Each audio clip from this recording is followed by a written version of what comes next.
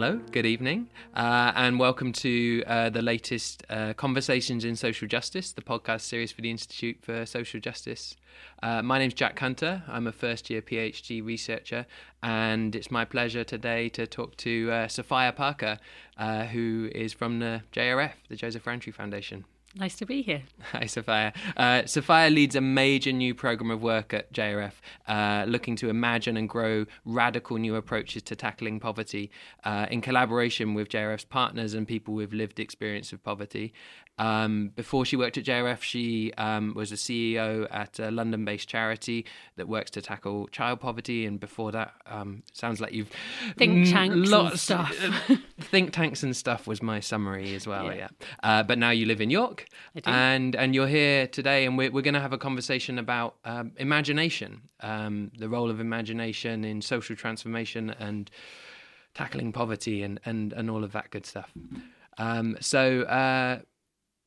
Welcome. Thank you. I'm looking forward to it. Me too. Let's get started. I suppose to start with, it would be useful to talk about, well, what is the imagination? When we're talking about it in this context, when we're talking about the imagination and the cost of living crisis and tackling poverty, when we talk about an institution like JRF, which is a social change organisation committed to tackling poverty, why are we here talking about the imagination? Okay. Well, I think to answer that question, I'd like to cast our minds back a couple of years to May 2020. So at the time I was running a charity, Little Village, down in London, which was like a food bank but for baby kit.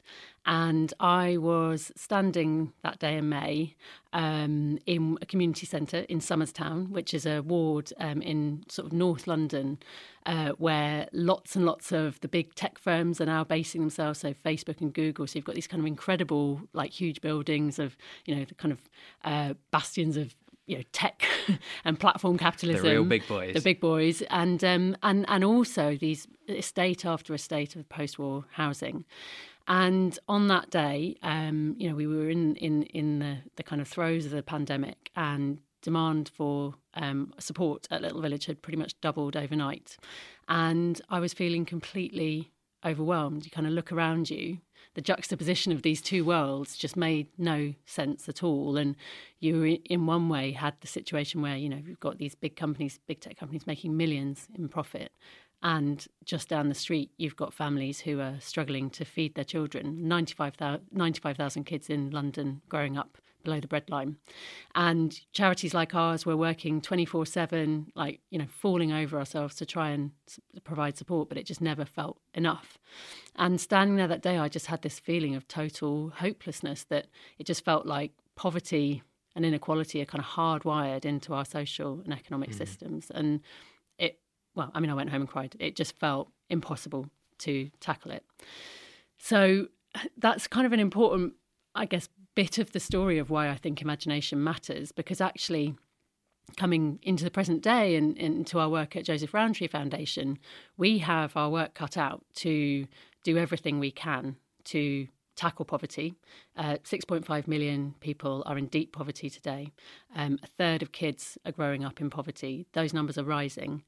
So the work we need to do with others in the charity sector to kind of hold the government's feet to the fire about policy interventions that kind of stem that increase in poverty are so important. Things like campaigning to keep benefits in line with inflation and so on. We're having to spend a lot of time holding on to these things that you kind of think are the absolute minimum, right? So there is an awful lot of urgent work that we need to do. But the truth is, as we sit here today, the ground is shifting beneath our feet. We've been through a financial crisis in 2008, a political crisis with Brexit, a kind of public health and social crisis during COVID. We're seeing a climate crisis which is alarming. We've got a decade at best to tackle that. And in all of that, you just think, my God, the things we're doing to try and address poverty are just not sufficient. And actually, we need to take a leap of imagination. We need to think much more expansively about what it will take to build a future where people and planet can thrive. And to do that work, I think we have to think about imagination as a kind of a set of practices that are at the epicenter of any work around social justice. And so that's why we are talking a lot about it at Joseph Rowntree Foundation. I think it often gets sort of seen as this sort of slightly abstract idea that, it's a nice thing you do in your spare time or when you're reading novels. Actually, I think it needs to be right at the heart of our efforts to tackle poverty and inequality today. Yeah, absolutely. So, it sounds like it's a proper link to that idea of system change, right? Of the there's only so much we can do at the moment under those current paradigms, under the current framework of business as usual that has those two worlds living next to each other. It's a bit. There's the idea of imagination is one that's kind of people have there's been a lot of focus on it in academic literature. There's been increasing focus of it in the policy world and what have you. And people are kind of talking about, I suppose, the imagination as a thing in itself that we want to change, right? That we want, we need to shift our imagination, and we need to shift what's sometimes called as like the kind of collective imagination. I suppose when a lot of people think about it, it's the kind of everyday understanding of imagination is a singular thing. It's when I'm almost detaching myself from reality and I'm imagining myself somewhere else on a sunny beach, maybe somewhere. It'd be Sounds nice. good. Sounds good today when it's all cold outside in York. Or perhaps something might be a figment of my imagination where my senses deceive me for a moment. But in some way, it's kind of like a removal from the real. But I suppose what we're kind of saying is there are ways in which the ways that we imagine collectively as a society have very tangible and real impacts in the world. And in particular, this sense of the collective imagination is perhaps not something which is less understood or less talked about, certainly in everyday usage. Have you got a sense of what we mean by the kind of collective imagination? Yeah, I think it's really good to make a distinction actually between like imagination as a sort of individual practice and something that we might do together as a community. And I guess the collective bit of the collective imagination is as important as the imagination piece. And for me, the reason that matters is that we are starting to see some slightly worrying signals about the degree to which fatalism has taken hold. The majority of people in the global north now believe that their children will have a less good life than them. And I also think that we're beginning to see, or beginning to pick up a sense that there is a feeling that some things can't change, that they are fixed, that there is no alternative. And to some extent, that's driven by political interests, I think. That's obviously a point for discussion. People have different views on that. But whatever you think, I think there is a sense in which collectively we are beginning to kind of narrow our sense of what might be possible. And maybe that's because of, as I say, there's some kind of explicit political choices. It is, I think, also a symptom of modern life where people are very busy. There's a kind of a lot of overwork. People are often having to hold down 2 jobs to keep their heads above water and so on. And so it's kind of squeezing out these spaces to imagine alternatives and particularly to do that work together. So we are really interested in what kind of practices you need to foster collective imagination. And we also think there's some very important principles here around who gets to imagine the future. So in lots of ways, the kind of money that the tech bros in Silicon Valley are putting into imagining alternative futures is astonishing. This is kind of all the future stuff that's been done in tech. Huge amounts of money being invested.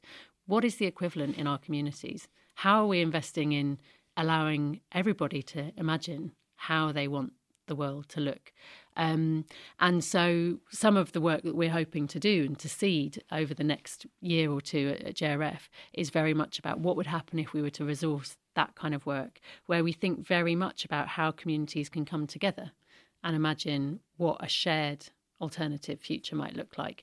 And actually, I guess the other thing to say is that, like, it's not a singular future. We're not looking to create a vision or a blueprint or something that we then kind of paint by numbers to get towards.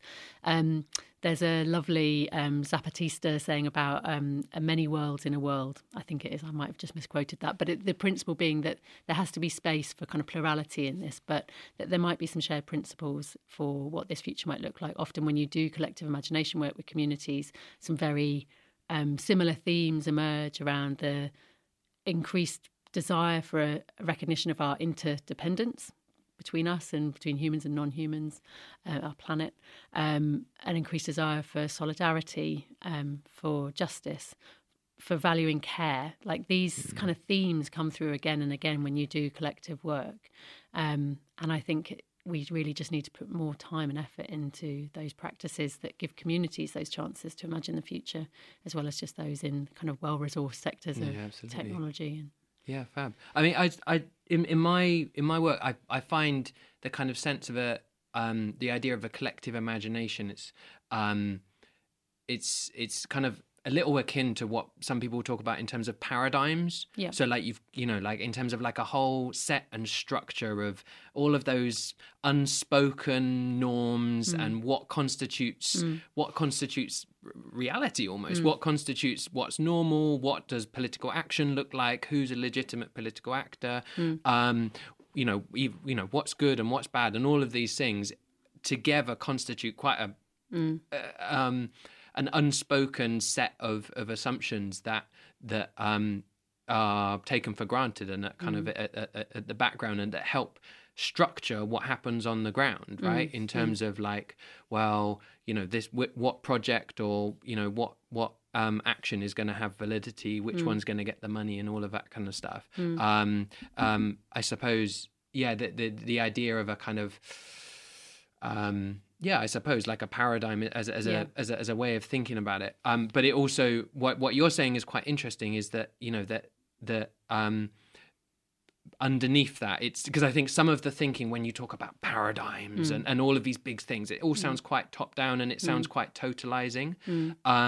Whereas what's quite nice about some of the stuff around imagination is that, first of all, like, so we have to be imagining. It's not a top-down thing. There's always, even in your locality, in your community, if you're sitting there and thinking there is no alternative to this, that's that's happening in the everyday, and so it's an imaginative act that also means that there are alternatives, right? And that perhaps there are alternatives, ways of alternative paradigms that are bubbling up under the surface, that are already already happening in some of the communities that might seek change. I wondered if you could speak a little bit more around some of those alternatives and how that, if we're interested in imagination and social action, well, presumably it's not enough just to imagine it.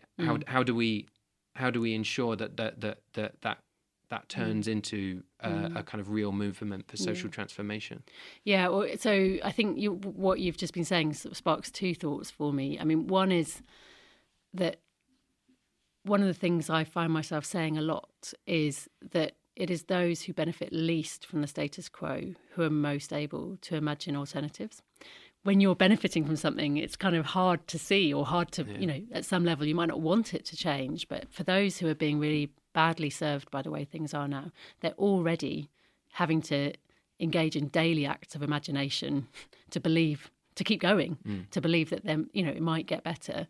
And so we're really, really interested in how do you kind of amplify the voices of those who benefit least from the status quo?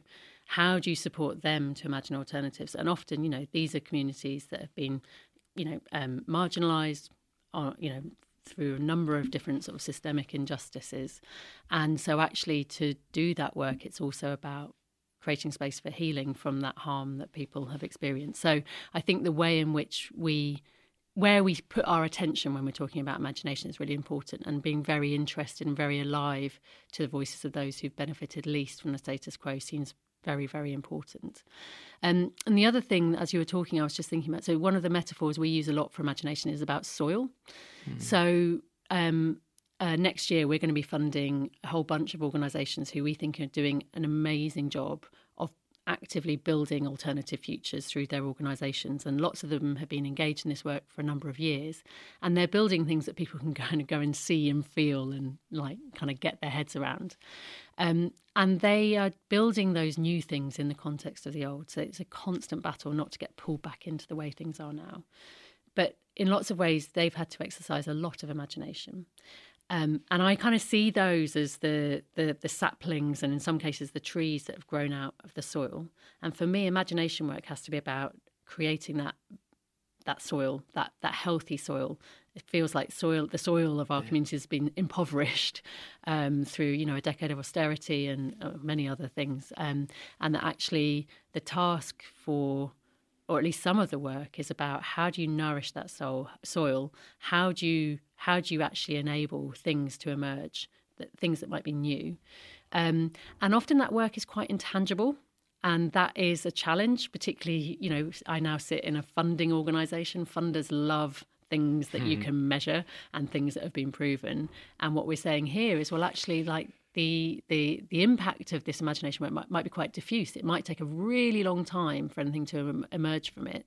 But actually, if we want more of these trees and saplings that are, these exemplars of what an alternative future might look like, if we don't really look after that soil and pay attention to it and think about what we might need to put into that soil to enable these alternatives to emerge, then we're going to be in trouble, because there won't be enough momentum in this kind of work of alternative future building. Fab. Well, as a keen gardener, I'm very, very much on board with that. I'm very proud of my compost heap at the moment, I have to say. So the alternative is there. I'm all for more compost of ideas and imagination. Yeah. That sounds great. You've mentioned, well, you kind of touched on a little bit this idea of almost like a crisis of imagination, or some kind of sense that maybe we've, I don't know who this we is that we're speaking of, but maybe that's for another something else to think about. But the idea of a crisis of imagination, is that something that we are experiencing, do you think, or if it is, what do we mean by a crisis of imagination? Yeah. Well, I mean, it's certainly something that Jeff Morgan has talked about in his recent book, which is a big recommend from me, by the way. Another World is Possible, it's called. It's very good. And I think I agree with his thesis. I mean, we talked a little bit about the kind of increase in fatalism that we've seen. And I definitely think that our kind of, as individuals, our ability to exercise our imagination muscle is kind of going down. We need to get it back to the gym, and that's partly, generated through our education systems and, as I say, the kind of busyness of modern life and so on. But I do think there is a kind of crisis that is showing up in institutional form as well. So, the world I used to work in, think tanks and that kind of world, the policy world, you see now that has been captured in a way by the news cycle. It's very much kind of guided by what you can get the money for in terms of projects you can do. And so it feels like that kind of thinking has narrowed.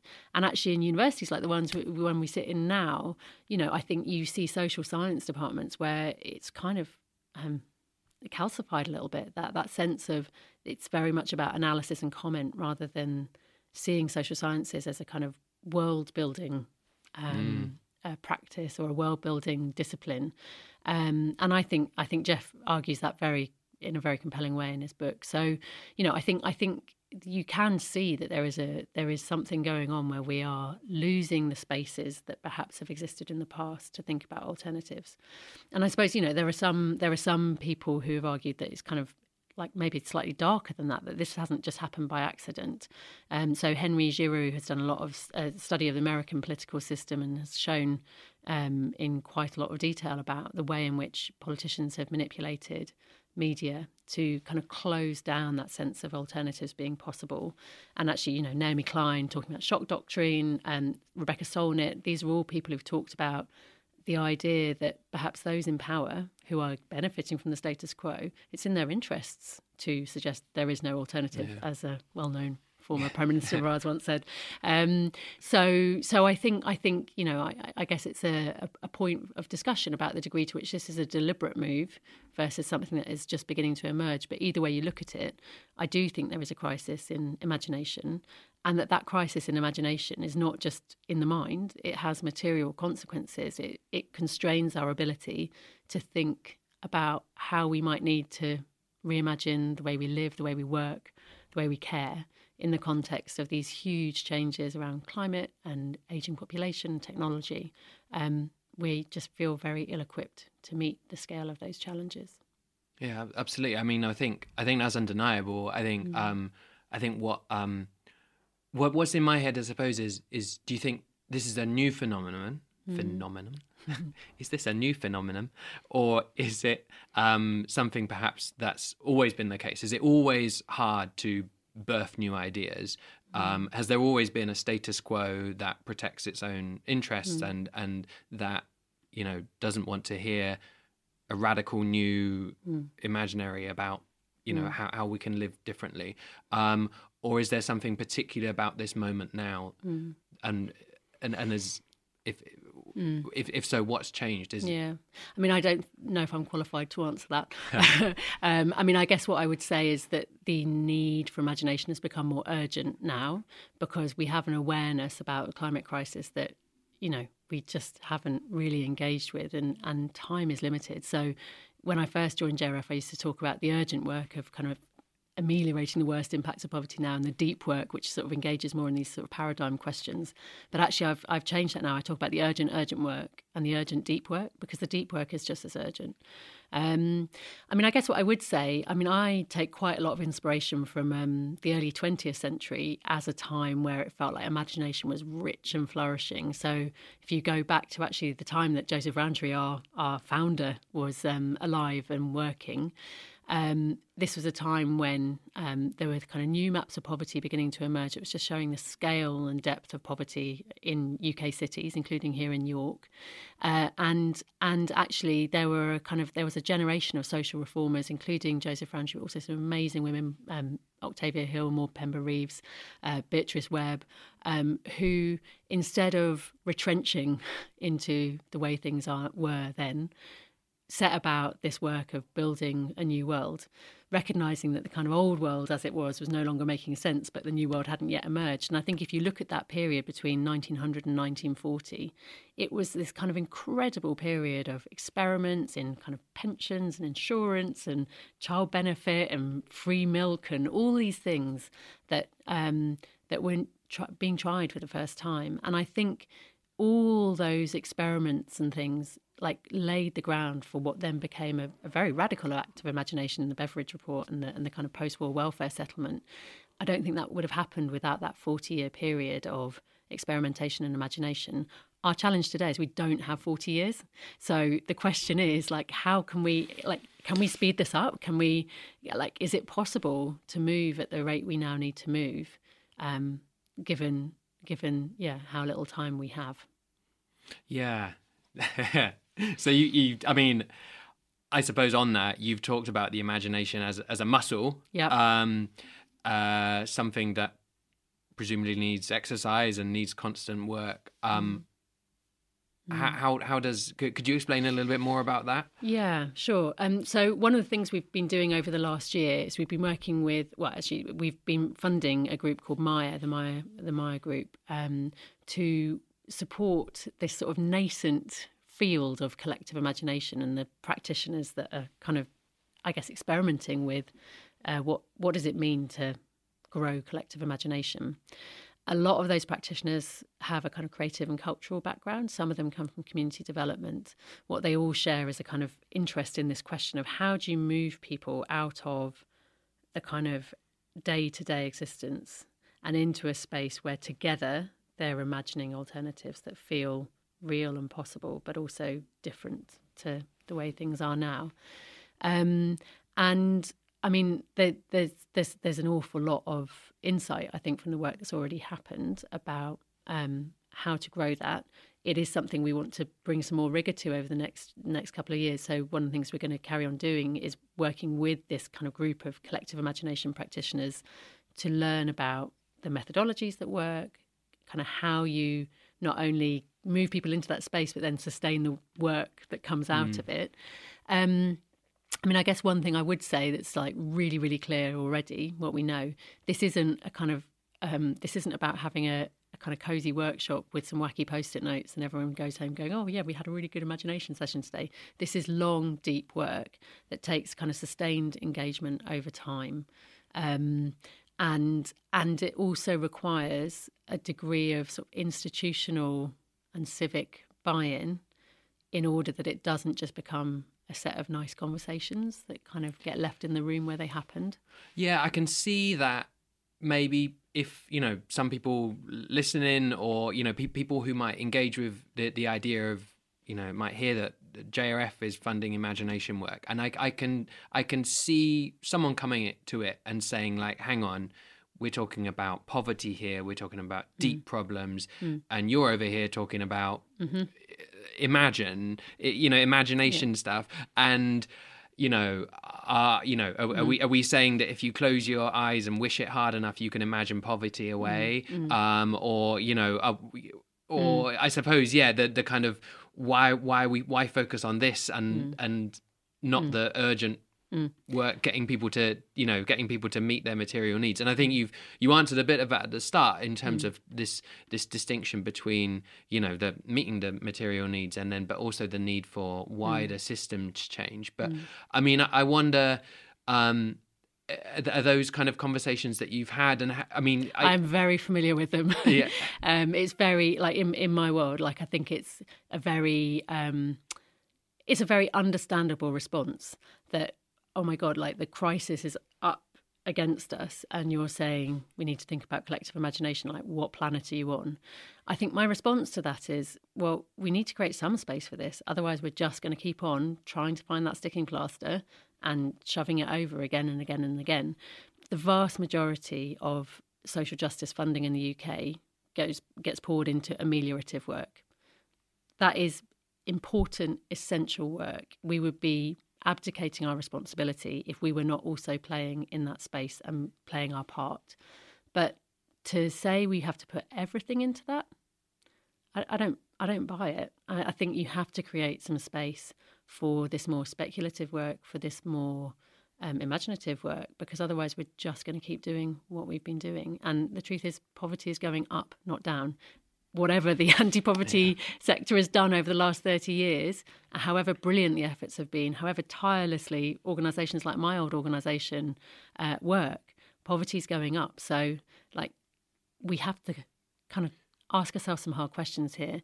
And I suppose what we're trying to do at JRF is say, yes, this work, the ameliorative work and the kind of work on the urgent stuff is absolutely essential, but we can afford in, UK foundations, a lot of philanthropic money there. We can afford to put some of that aside to invest in this more speculative, exploratory space. So, yeah, I mean, would you mind telling us a little bit more, maybe some examples of some of the best work or the things that really give you hope and that really inspire you in this space? Yeah, sure. So, I mean, I think there's some amazing examples all around the country. So thinking about imagination practice, if listeners are interested specifically in that, I really recommend that you go and check out the New Constellations website. It's an absolute delight to get lost in. So make a cup of tea, sit down and say goodbye to the next 2 hours, because it's got some really wonderful materials on there. They have done some really interesting work in place, actually. So we're funding them to do some work in Sheffield, but before that they ran a process in Barrow, which is regularly known as one of the least popular places to live in. Wow. Sorry, people of Barrow. I know. Well, I think it's one of those horrible lists, isn't it? It just makes people that live there feel properly rubbish. But so New Constellations worked with the council there and various other local actors to create a process for 16 Barrovians to go on a journey, a New Constellations voyage in their language, where they they did reimagine an alternative future for Barrow. And because you had some of those institutional actors involved, the kind of work that was generated, the principles that emerged from that journey, which was, you know, beautiful, diverse group of people that worked together, then began to shape, you know, the council's own planning work and kind of the way this town centre looked. And so I think that's a really great example of a kind of place-based imagination project. I mean, other examples, there's which perhaps have centred less about kind of the practice of collective imagination, but are rooted in a kind of group of people saying, hang on, it doesn't have to be this way. There's a wonderful project or an organisation called We Can Make down in Bristol, who are basically looking to completely reshape the affordable housing sector, and in doing so are generating local jobs, thinking about sustainable materials. I mean, it's just a very, very compelling project that brings in kind of art and creativity to, you know, kind of very concrete set of issues around living standards and decent homes as well. So, yeah, those two I get constant inspiration from. But the truth is, you know, I mean, we're about to fund 22 organisations in the next couple of months, and every single one of them, I think, I sort of see them as our lifeboats to the future with the work that they're doing. Fab. No, I think that's really interesting, those two examples, because it almost draws out a distinction in my head, and you kind of alluded to it there, because I think there's some of that work which is very deliberative, intentional imagination work, and it sounds like, you know, bringing together groups of people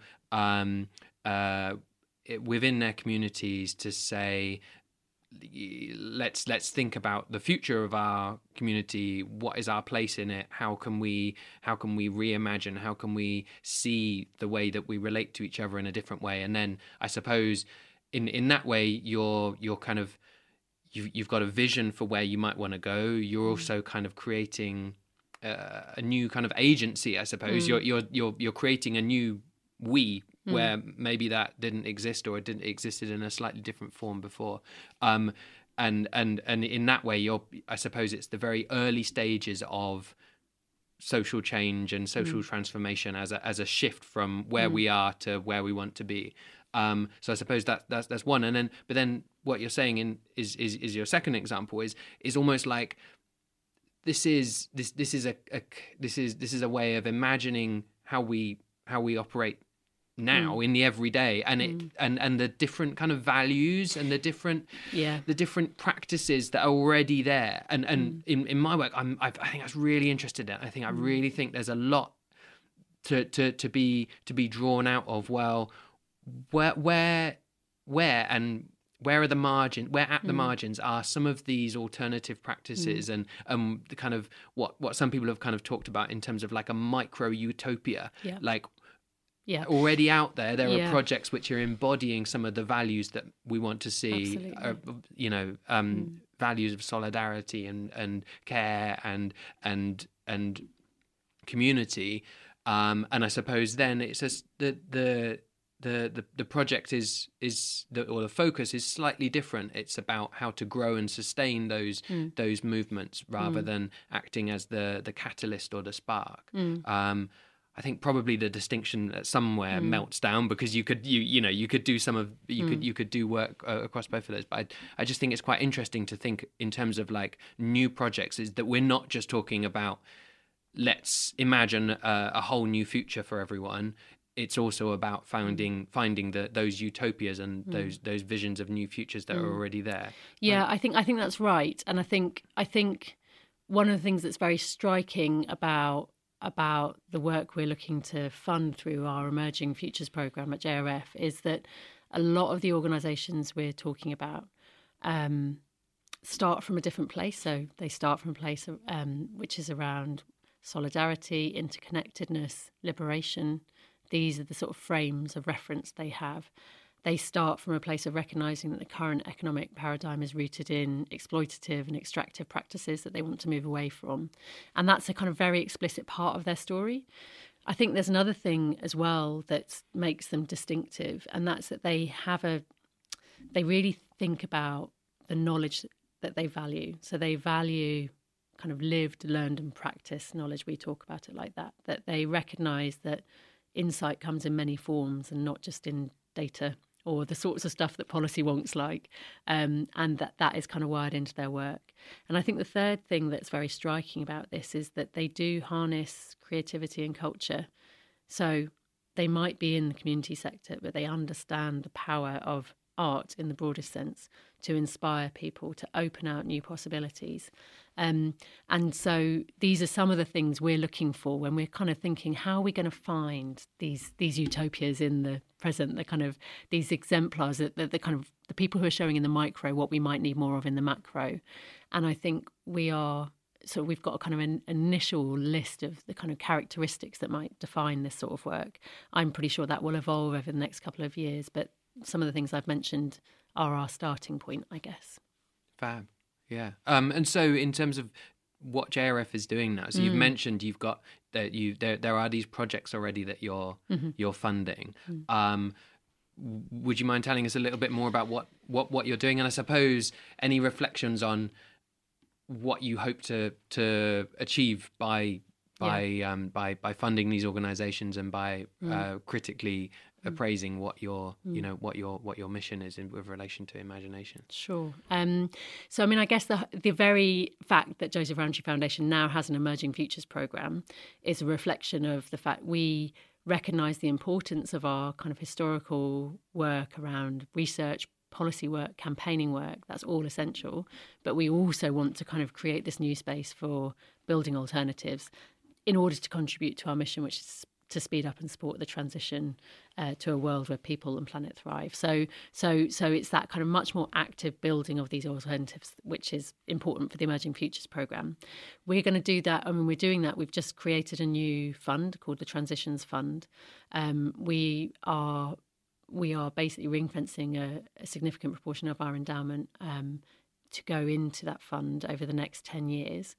And through that fund, we want to move money to a mixture of organisations. Some of them are the kind of pathfinders, we call them. So the exemplars that, like We Can Make, I was just talking about, is one of them.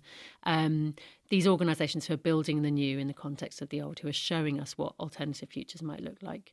We also have a track which is around imagination. And so really wanting to resource perhaps that work that's less tangible but in the soil still feels very important. And we are also through the fund wanting to create a kind of, we're calling it the Visionaries programme. We recognise a lot of what we're thinking about is kind of practice in the broadest sense of the word. We also recognise the importance of ideas. And so through the Visionaries Fund, we want to fund individuals who, through their work, are drawing us away from the status quo, who are helping us to see what alternatives might be and what they might look like. So those are the kind of main areas that we're funding through the Transitions Fund. There's one last bit which is really important and I think a very essential part of the work, which is we are also keeping some money aside for work that's about reimagining and reshaping philanthropy itself. We are part of the system. Yeah. We also need to reimagine whose money is this that we have? How do we have it? Where is it being invested? In what ways are we sort of sustaining, perpetuating these kind of systems that we're seeking to unpick? We are also looking to fund work which is about reshaping philanthropy and investment. So it's kind of quite a broad mix of things. I suppose in all of them, they have this kind of building alternative futures at the heart of them. That's what we're looking to resource. And I suppose the other thing to say is that through this work, we don't really want to set ourselves up as a sort of traditional grant maker who, has a series of bilateral relationships with lots of individual organisations. I think instead you have to think about this work in building alternatives as more of a kind of, that's a bit of a pretentious word, but like an ecology. It's a group of organisations who are collectively engaged in this work of imagining alternative futures, and it's that we want to really give some profile to and some resources to through this work. So, yeah, that's what we're doing. In terms of where we want to take it, I mean, I guess the tricky thing about all of this is, no one knows what it takes to speed up a transition to a fairer world. Like we're all feeling our way a bit. This is our best bet. So I think there's a lot we need to do around learning and like sharing that learning openly. Like, what are we learning about the sorts of values, characteristics we might need more of in the future? So I think there's a lot of learning we need to do. I think we also need to grow the amount of funding available for this kind of work. As I said earlier, the vast majority of UK philanthropic money goes into ameliorative work. That is really important. I think we need a little more into some of this work that's willing to engage in these deeper questions around economic paradigms. So one of my kind of key measures of success, certainly in the next 2 years, is can we expand the amount of funding available for this kind of work? Yeah. Fab. And how optimistic are you feeling about it? I mean, do you have? I imagine some of those some other funding organisations, there might be a certain reluctance to talk about these kind of stuff. I mean, in some ways, you're talking about funding some quite radical alternatives, and with an aim to essentially overturn some of the existing systems that are sustaining many organisations and the status quo as we kind of know it. Do you feel like there is a momentum among other funders towards this kind of work? Is it sufficient? What do you think? Well, I mean, it's really interesting. So earlier this year, we hosted a big conference called New Frontiers in Philanthropy and Investment. We had 900 people there, online and in person. And the energy in the room was astonishing. I think the UK philanthropy world is waking up to the roots of our wealth, the problems with those roots, and the need to think quite differently about our role in the future. So I think that's very exciting, that there's this sort of sense of an opening there.